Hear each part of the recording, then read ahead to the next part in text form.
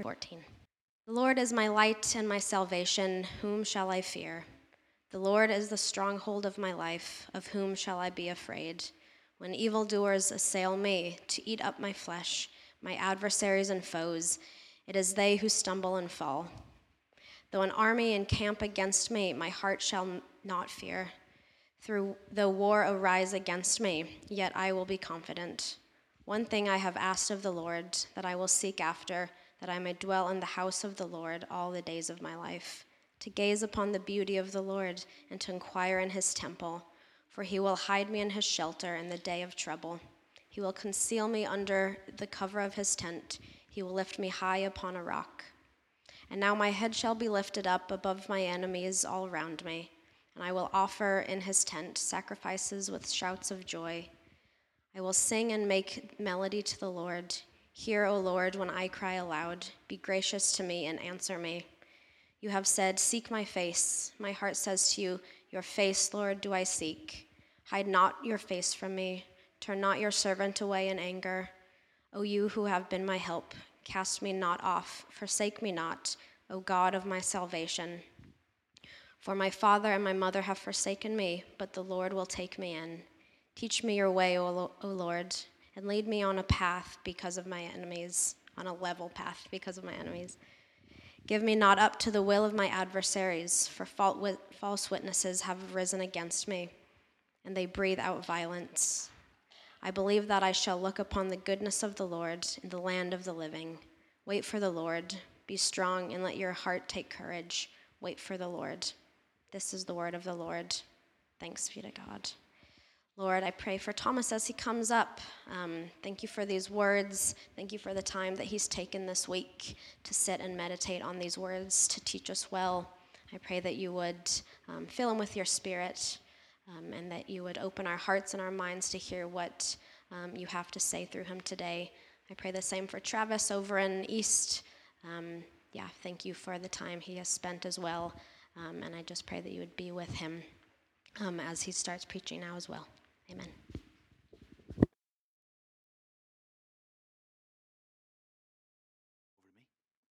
That's where I start.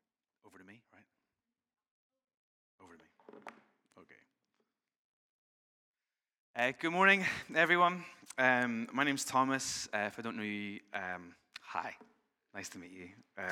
I'm part of the eldership team in Village. As you'll have guessed, I spend most of my time over with East. Actually, we figured out before this morning, trying to figure out the last time I was here, and it was 1 week away from being a full year since I've been here, for which I feel both bad and terrified. Time marches on. Hi, I'm Thomas. It's nice to meet you. I haven't been here in a year. So as you'll know, if you've been around Village any time at all over the last few Sundays, we're spending all of the summer in this beautiful collection of nitty-gritty, no-nonsense, bittersweet symphonies known as the Psalms. And our prayer for the season is that we would allow these words and these poems to become part of the language that we use in our walk with the Lord, and not just to be a biblical book on the shelf. I don't know about you, but my conversations with God can become quite monotone. They can become a little bit samey. But the Psalms show us that this doesn't have to be the case. Our conversations with Jesus don't have to be dull. They don't have to be monotone. The Psalms show us that we have been invited into a conversation with Jesus that is simple, but is rich and varied. I'm convinced that developing a habit of praying, of reading, of singing, of meditating on the Psalms at this stage in our life, at whatever stage you're at, will help us both now, but also in the stages of life that are to come. Bible scholar Tom Wright puts it like this. He says, the Psalms express all the emotions that we are ever likely to feel, including some we hope we may not, and lays them raw and open in the presence of God. In writing to a young church plant in the city of Philippi, Paul invites his followers and followers of Jesus to learn to rejoice in the Lord always, at all times.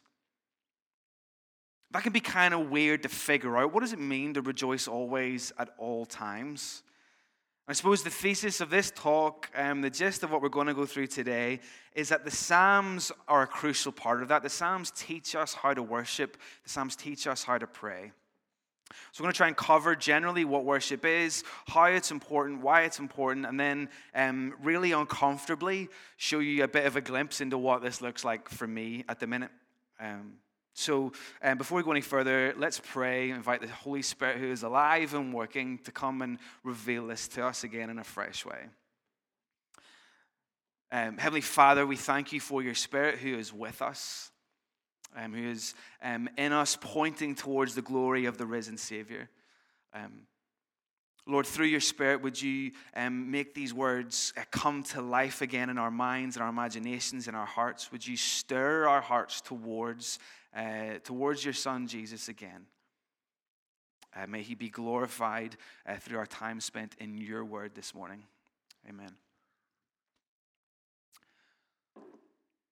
So when Jesus' disciples approached Jesus with a question, they came to him and asked, teach us how to pray.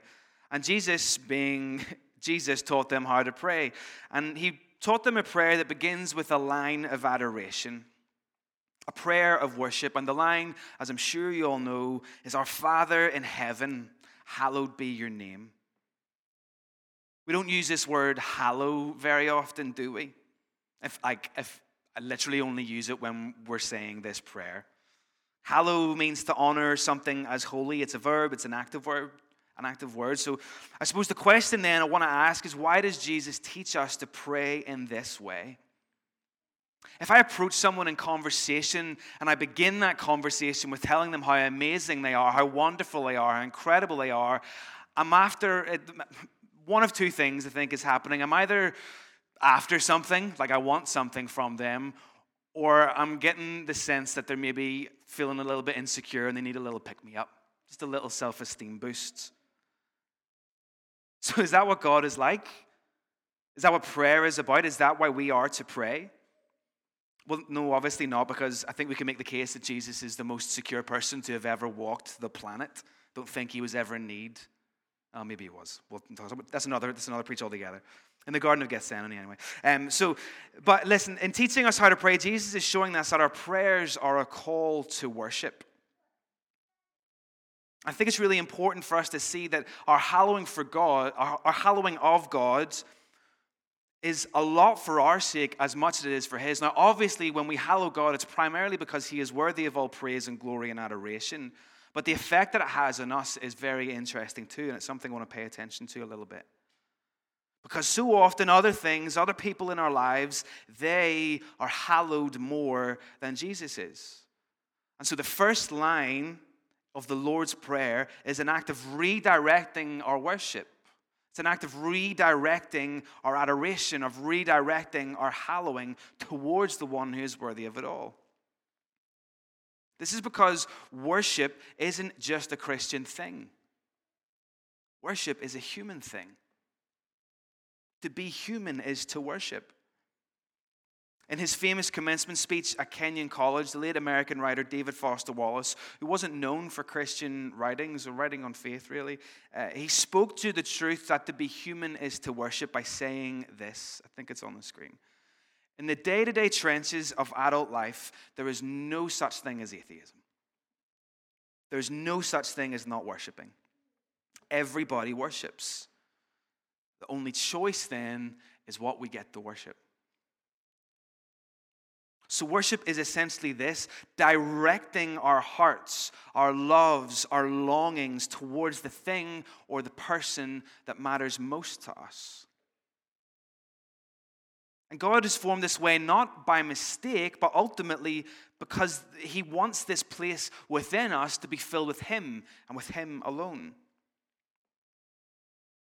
And so the case then for the Christian, that is, if this thing, this person, that we're hallowing, if that isn't Jesus, we will make that something else.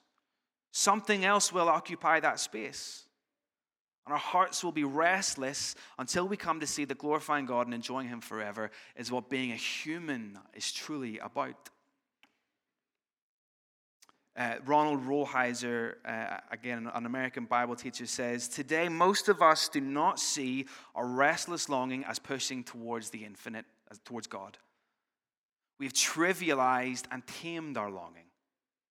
Instead of longing for the transcendent, we anesthetize, I struggle with that word every time, anesthetize and distract ourselves by focusing our desires on the good life, on sex, on money, on success, and on what everybody else has, whatever else we think everybody has. There's nothing inherently bad about these things, but if we define our deepest longings as directed towards those things in themselves, we will end up mostly disappointed and empty.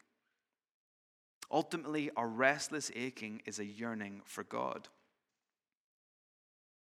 Philip Yancey pulls the perspective out from the individual to a wider kind of societal view, and he says, "A society that denies the supernatural usually ends up elevating the natural to supernatural status." Only Jesus is meant to occupy this place in our hearts, this hallowed place in our hearts, because only He is worthy of worship. But what we do all the time is try to hoist or elevate natural things into a supernatural space. The list of natural things is practically endless. Popularity, progress in our careers, body image, the dream house with the dream interior, our holidays, our sex lives, our influence in the world around us, our sports team, the perfect partner, the perfect kids, whatever, the list is literally endless. And we hoist these things up and try to put them in this place, but this place that we try to put them in can't bear the weight. So what often happens is, as we're trying to push these things into places that they're not meant to be, as we hallow our lives on these things, they either break our hearts or they collapse on top of us. And that's why I want to direct our attention towards Psalm 27, where we find David praying to God. If you're unfamiliar with David, he's a man who has seen a lot of success. He's a man who's familiar with power and with popularity. He is an incredibly rich man. He is a man who has had a lot of sex. And yet in this prayer, he confesses that none of it is enough. None of these things have satisfied him. But there's one thing that has. And so in verse 4 of Psalm 27, he cries out, "One thing I ask from the Lord, this only do I seek, that I may dwell in the house of the Lord all the days of my life, to gaze on the beauty of the Lord and to seek Him in His temple."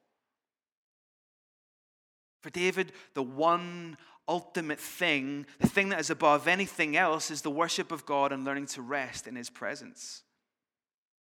If the heart is an idol factory, in the words of Calvin, David has tried every single product on the production line and none of them have satisfied his heart. He's saying here that there's only one thing that's worth hallowing, and that's God Himself. All the other things, rest, joy, peace, satisfaction, all the things that we're longing for will only ever be fulfilled as we learn to dwell in the presence of Jesus, learning that His love is better than life itself. So at this point, let me ask you, what is that one thing for you? What is that possession? What is that dream? What is that idea? That person that you hallow above everything else? What is it? And let me ask, maybe a little bit cheekily, how is that going for you? Trust me on this, friends, your heart will be restless until you find your rest in the worship of a loving God. This is why paying attention to our worship is so important. That's why I use the language of redirecting. There's something intentional about this. Because worship, while it being an invitation to worship God, it's also a confrontation. A quote that's been going around my head a lot recently is from the poet Mary Oliver, and she says that attention is the beginning of devotion. Attention is the beginning of devotion. So as we walk through our life, as we walk through every aspect of our life, you might notice that our attention and therefore our devotion is contested all the time. Probably right now. If not now, it'll definitely be happening on your way home. It'll be happening to you when you go to work tomorrow.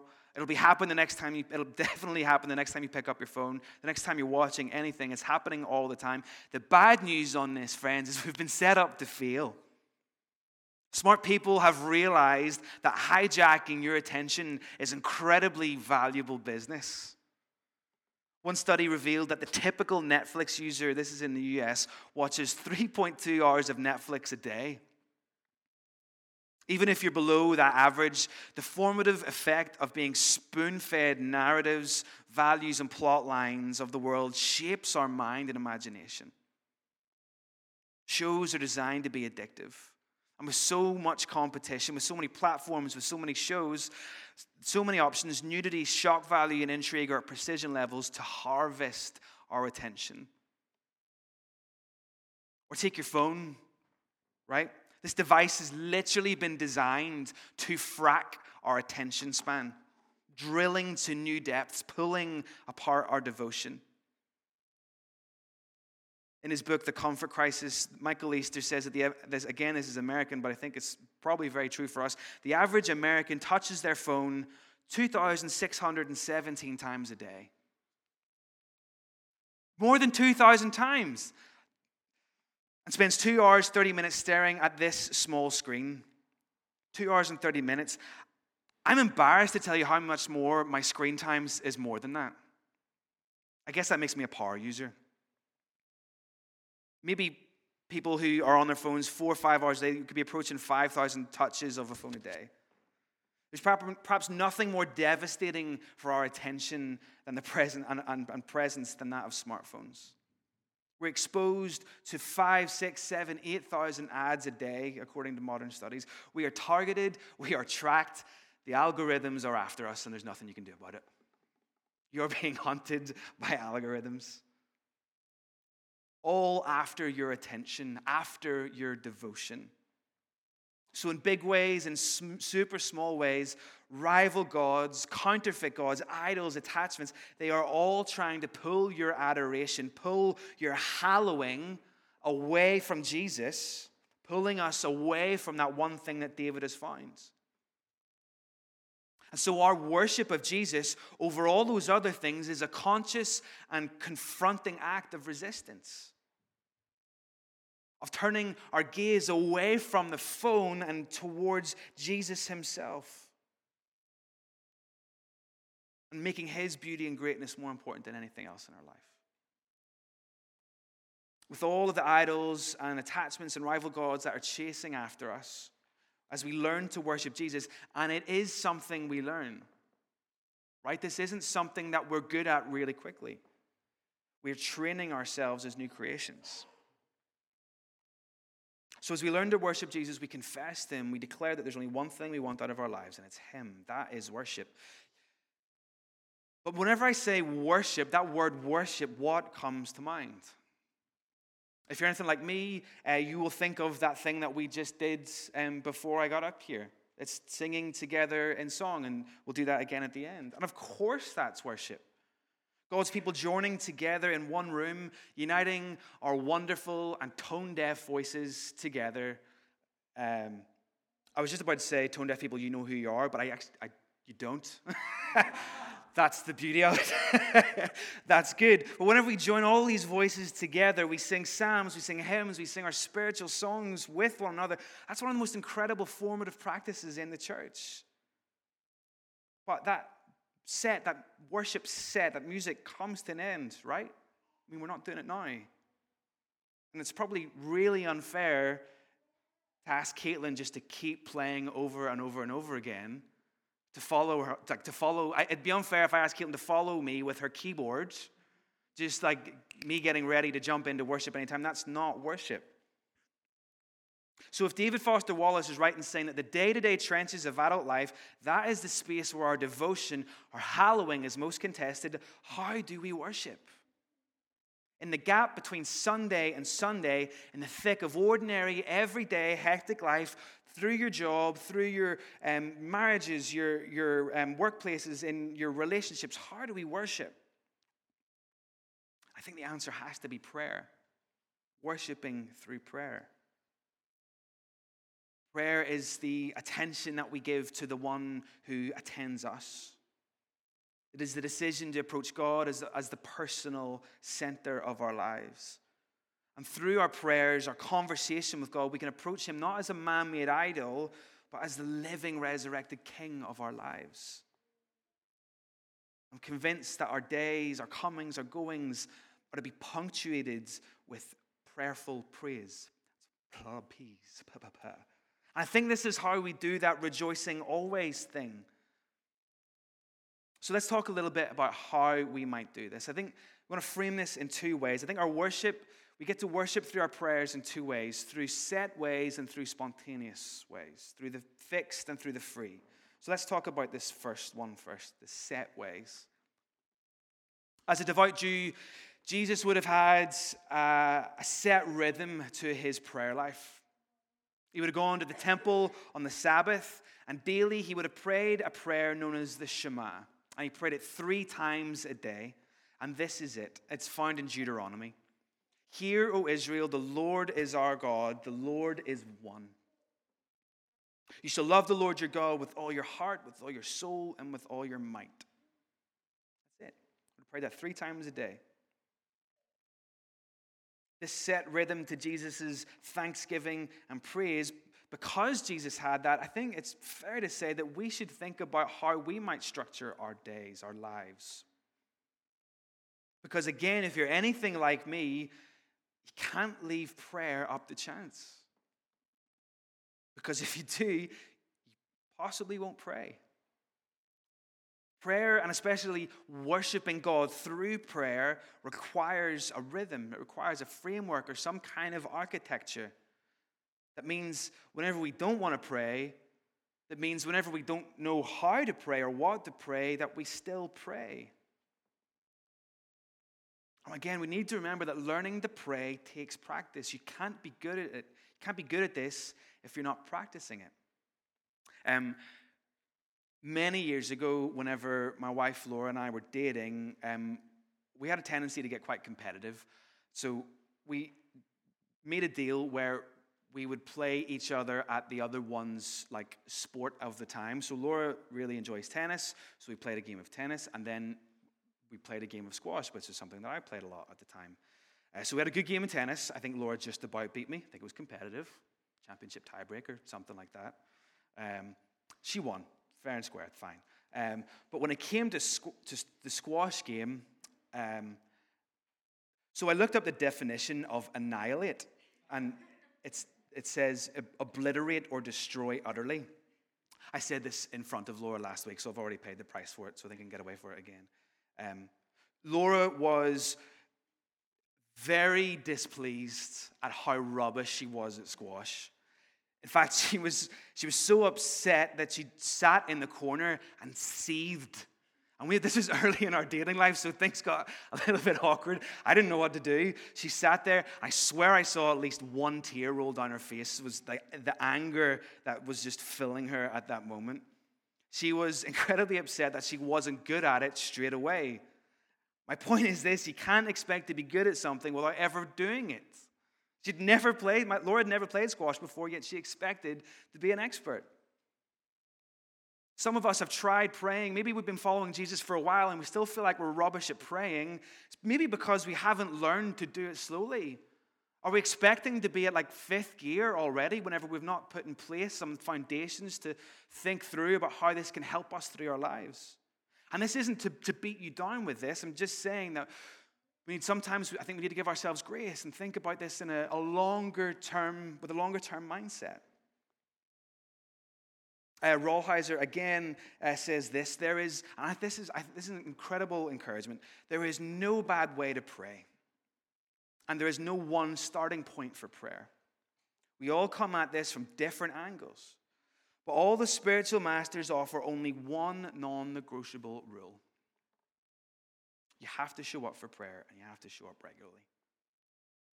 I think this next line is really good news, especially for those of you that are totally slammed and can't find time in the day. Everything else is negotiable and respects your unique circumstances. So if you've got barely 30 seconds to pray in your day, or if you've got 30 minutes, or if you've got longer, the same rule still applies. Just have to show up. Even if it's just for scraps of prayer, you're invited into a dynamic prayer life with Jesus. A little nervous to share this next bit because I don't want this to seem like this is what you have to do from tomorrow. But I want to share a little bit about what this has looked like for me over the last little while. Some more clauses. I've tried a lot of different rhythms to try and make and a lot of things haven't worked. Life with young kids also adds complications. If you're busy in work and you work long hours or you have to be out early, there are so many ways that things can get in the way. And I just need you to know that there is grace for you. There is so much grace. I just want to share what has worked for me for the last little while as an example. I'm also not sharing this as something that I've invented. I'm praying in the way that I do today because my best friend prays like this. And I see his Christ-likeness. I see the fruit of his life. I see joy and peace and patience and kindness and self-control. And because this is working for him, I've tried it and it's working for me. So what I want to share is my mostly everyday prayer life. I'm not that good. And I'm sharing again so that you'll not that you'll feel like you have to copy it, but that you see that prayer requires a rhythm, a framework, an architecture. Especially in the thick of our days when our worship gets pulled in so many different directions. So for the last while, I've set my alarm to go off just 15 minutes earlier than usual. I get up quietly, not waking Laura because she's not a morning person. And I ignore my phone. I try my best to ignore my phone, but I fail at that sometimes. I go downstairs, I sit, and I take a few deep breaths, and I pray a prayer. It's a prayer that's from this prayer book called Celtic Daily Prayer. I don't know what makes it Celtic. It's nice. It's a bunch of prayers, a bunch of readings, and the Psalms framed in a particular way. This is what's helping me. There's lots of different ways you can do this. I go downstairs, I sit, I take a couple of breaths, and I pray a set prayer. Last week in East, we used this as our liturgy. And it's a liturgy that's based on the psalm that we read this morning, as well as the Shema and some other things that are thrown in there. It also has a call and response that I just do with myself, and that can make me sound like I'm like talking to somebody. I'm not. Maybe that's weird. I don't know. I don't care. Anyway, this is what it goes like. One thing I have asked of the Lord, this is what I seek, that I may dwell in the house of the Lord all the days of my life, to behold the beauty of the Lord and to seek him in his temple. Who is it that I seek? I seek the Lord my God. Do you seek him with all your heart? Amen, Lord, have mercy. Do you seek him with all your soul? Amen, Lord, have mercy. Do you seek him with all your mind? Amen, Lord, have mercy. Do you seek him with all your strength? Amen, Christ, have mercy. And there's this declaration of faith. To whom shall I go? You, Lord, have the words of eternal life. And I've believed and come to know that you're the Holy One of God. Praise to you, Lord Jesus Christ, King of endless glory. That's it. Simple set prayer. After that, I pray a psalm or two. I pray one psalm, a few verses. That's it. But what this prayer does, it baptizes the rest of my day into the worship of Jesus. It's not much, but it's my declaration of devotion. It's my act of resistance against idols. That isn't to say that I won't sin later in the day. I will. God knows that there's so many things that will pull my worship in different directions. But before anything else can really sneak in, express that my longing, my desire is for the divine. As I said, I'll pray a few scriptures. I'll try to pray a psalm. I'll try to use a psalm and turn that into a prayer. Out loud, but also kind of quietly, because really Laura's not a morning person. And the reason I use the Psalms is that this is Jesus' own prayer book. This was his song book.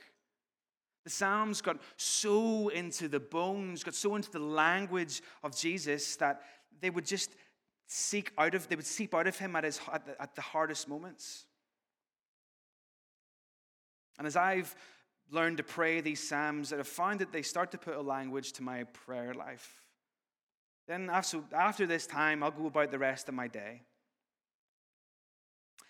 I lean on liturgy and I pray the Psalms, and I need to emphasize this. I don't do this because I'm incredibly super holy. I do this because I'm not holy enough. The thing is, more days than not, I don't feel like praying when I wake up. Shocker. It's not normal for me to roll out of bed and get caught up in heavenly presence and just kind of float through the rest of the day. Left to my own devices, I would not jump out of bed. I would stay in bed and I would read my emails. I would read social media. I would read the news. Eventually go on with the rest of the day. I could eat, get up, go to work, come back, hang with my kids, dinner, bath, bedtime, watch TV, go to bed. I'm an elder in a church, and I can miss a whole day without praying to Jesus once. I'm pretty sure that's functional atheism. That kind of scares me.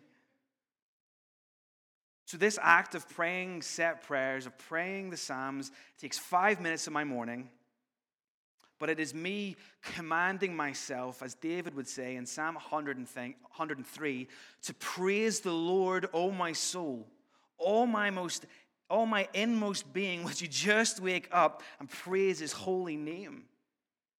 I love that psalm because it gives credence to speaking to yourself. Like we know ourselves to be lazy. Like I know myself to be lazy, to be tired and sluggish. But David knows that too, and he speaks to himself. Would you just wake up and praise his holy name? I wake up tired and sluggish, but rather than wait until I feel ready to worship, I use fixed prayers to awaken my soul. Ritual carries me beyond tiredness, beyond feelings, beyond distraction. It keeps me praying when I'm too tired to muster up my own energy. And there's days whenever I wake up in seasons of life and we're going through something tough, I find that even praying is a real struggle. Putting words to my prayers is just hard. Maybe some of you are finding that today. I lean on ancient prayers. This is why I'm so glad I'm able to turn to the Psalms. To use language that the church has been using for centuries as calls to worship, as daily worship. Most mornings, praying is an act of will. It's a discipline.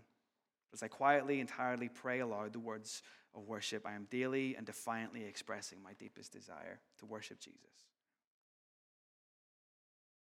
And this is where formation happens. The more we do this, the more this becomes natural, the more this becomes a habit. So I guess the question I ask, again, not to fill you with guilt, but just to prompt, to maybe get your imagination going. Do you have something in place, a framework, some sort of rhythm that will carry you in the direction of your deepest desires on the days you're not feeling it? And if not, remember, there's grace for you. This is an invitation. You don't do this to be saved. As I do this, this isn't me being saved. Jesus has done that work already through the work of the cross. This is an invitation to get to know him more. If you're not doing something, can I encourage you to start building something? Have a look at your calendar, pick a day, look at your week ahead. Don't try start on 5th gear. Start small with like 30 seconds. Then maybe go on to 1 minute, 2 minutes, 5, whatever. Find a prayer, find a psalm. Just use a couple of lines from it and just repeat it daily, day after day, as many days as you can. Allow the rhythm to get into your bones. Habits take time to form, my friends. And then you can get creative with it. Like go to nature, like go out into nature. Set alarms on your phone to disrupt your day. Have a look at what's to come in your day. What does your day look like? Is there like 10 minutes of something you can shave off? Could Netflix wait 10 minutes that evening? Just a few ideas. So that's a kind of fixed way of praying. And then there's free way, like a more spontaneous kind of ways of praying. But like kind of in between that, there's this hybrid.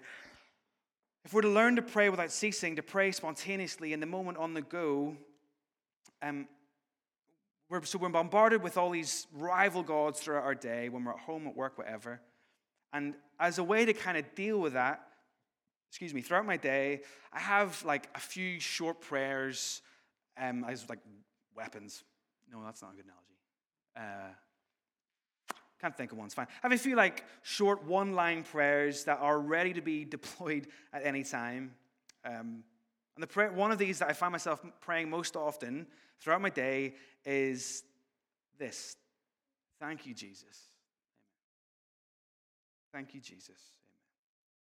Amen. In moments when I'm reminded of the Lord's goodness, eating good food, in good company, finding a car parking spot, for a hot shower, for surviving a workout, seeing joy in my kids, for family, for whenever a government does something useful, for a good coffee. After living in East Belfast for 10 years and not having a good place to drink good beer, somewhere's just open. Thank you, Lord Jesus.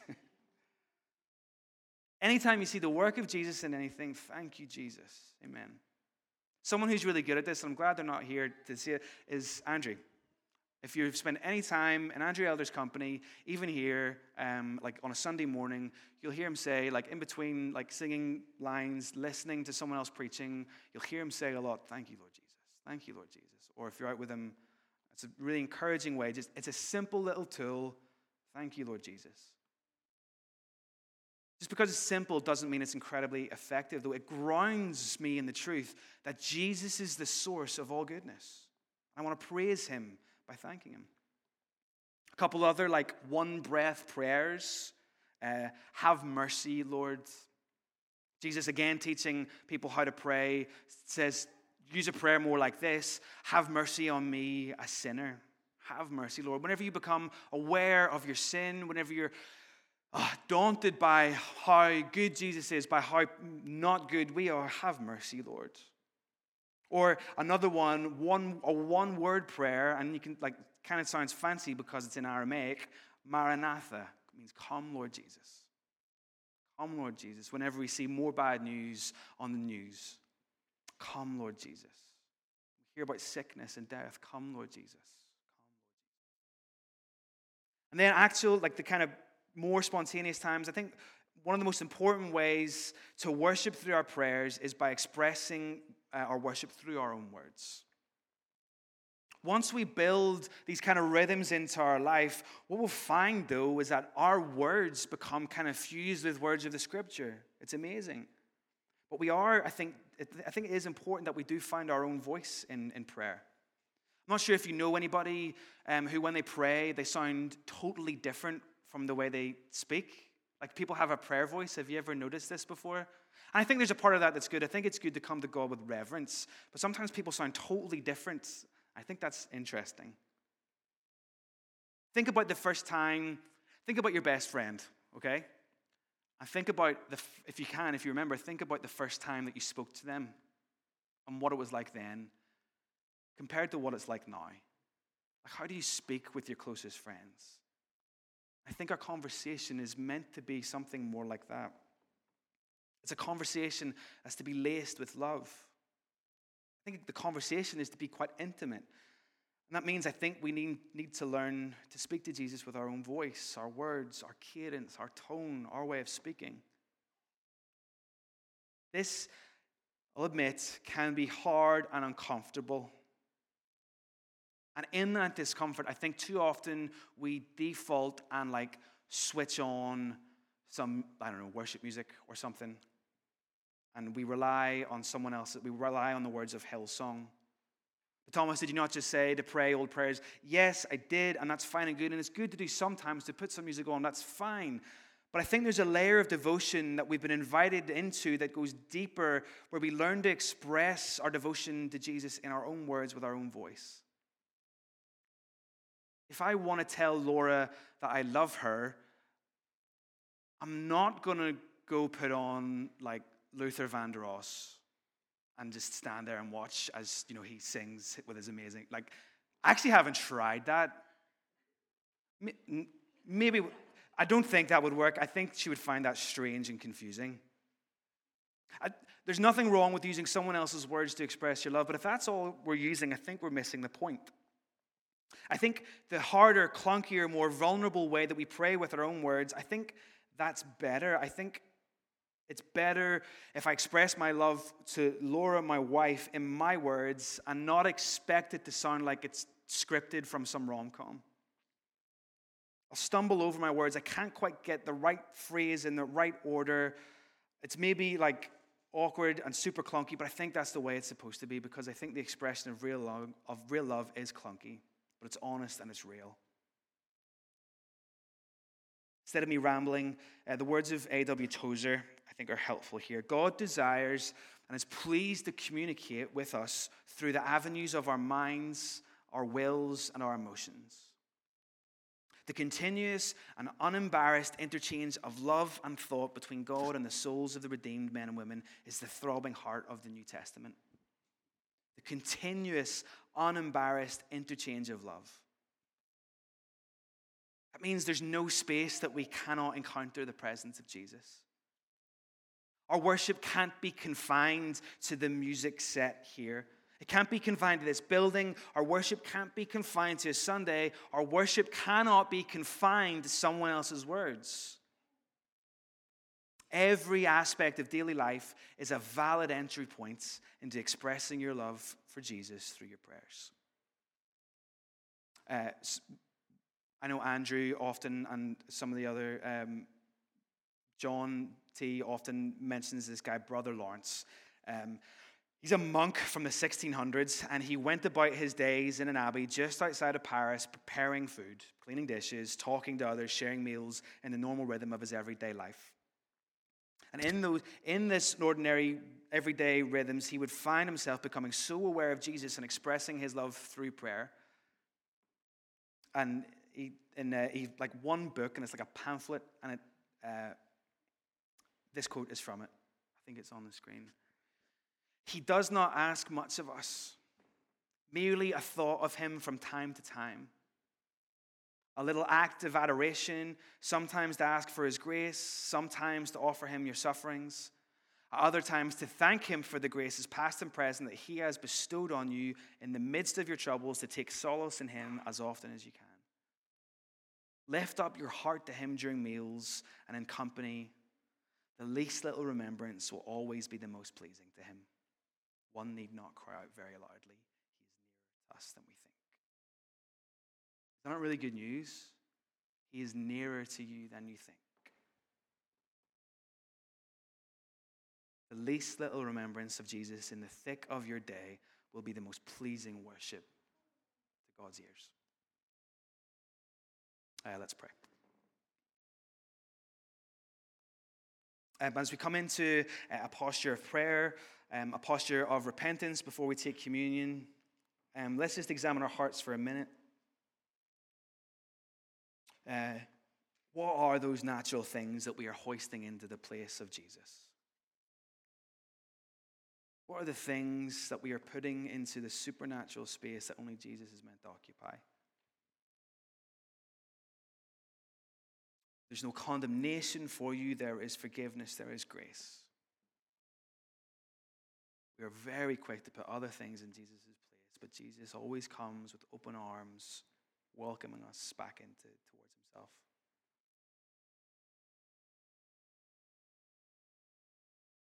Father, we confess that we are quick to replace you as the hallowed one of our lives. We're so quick to worship counterfeit gods. Forgive us, Lord.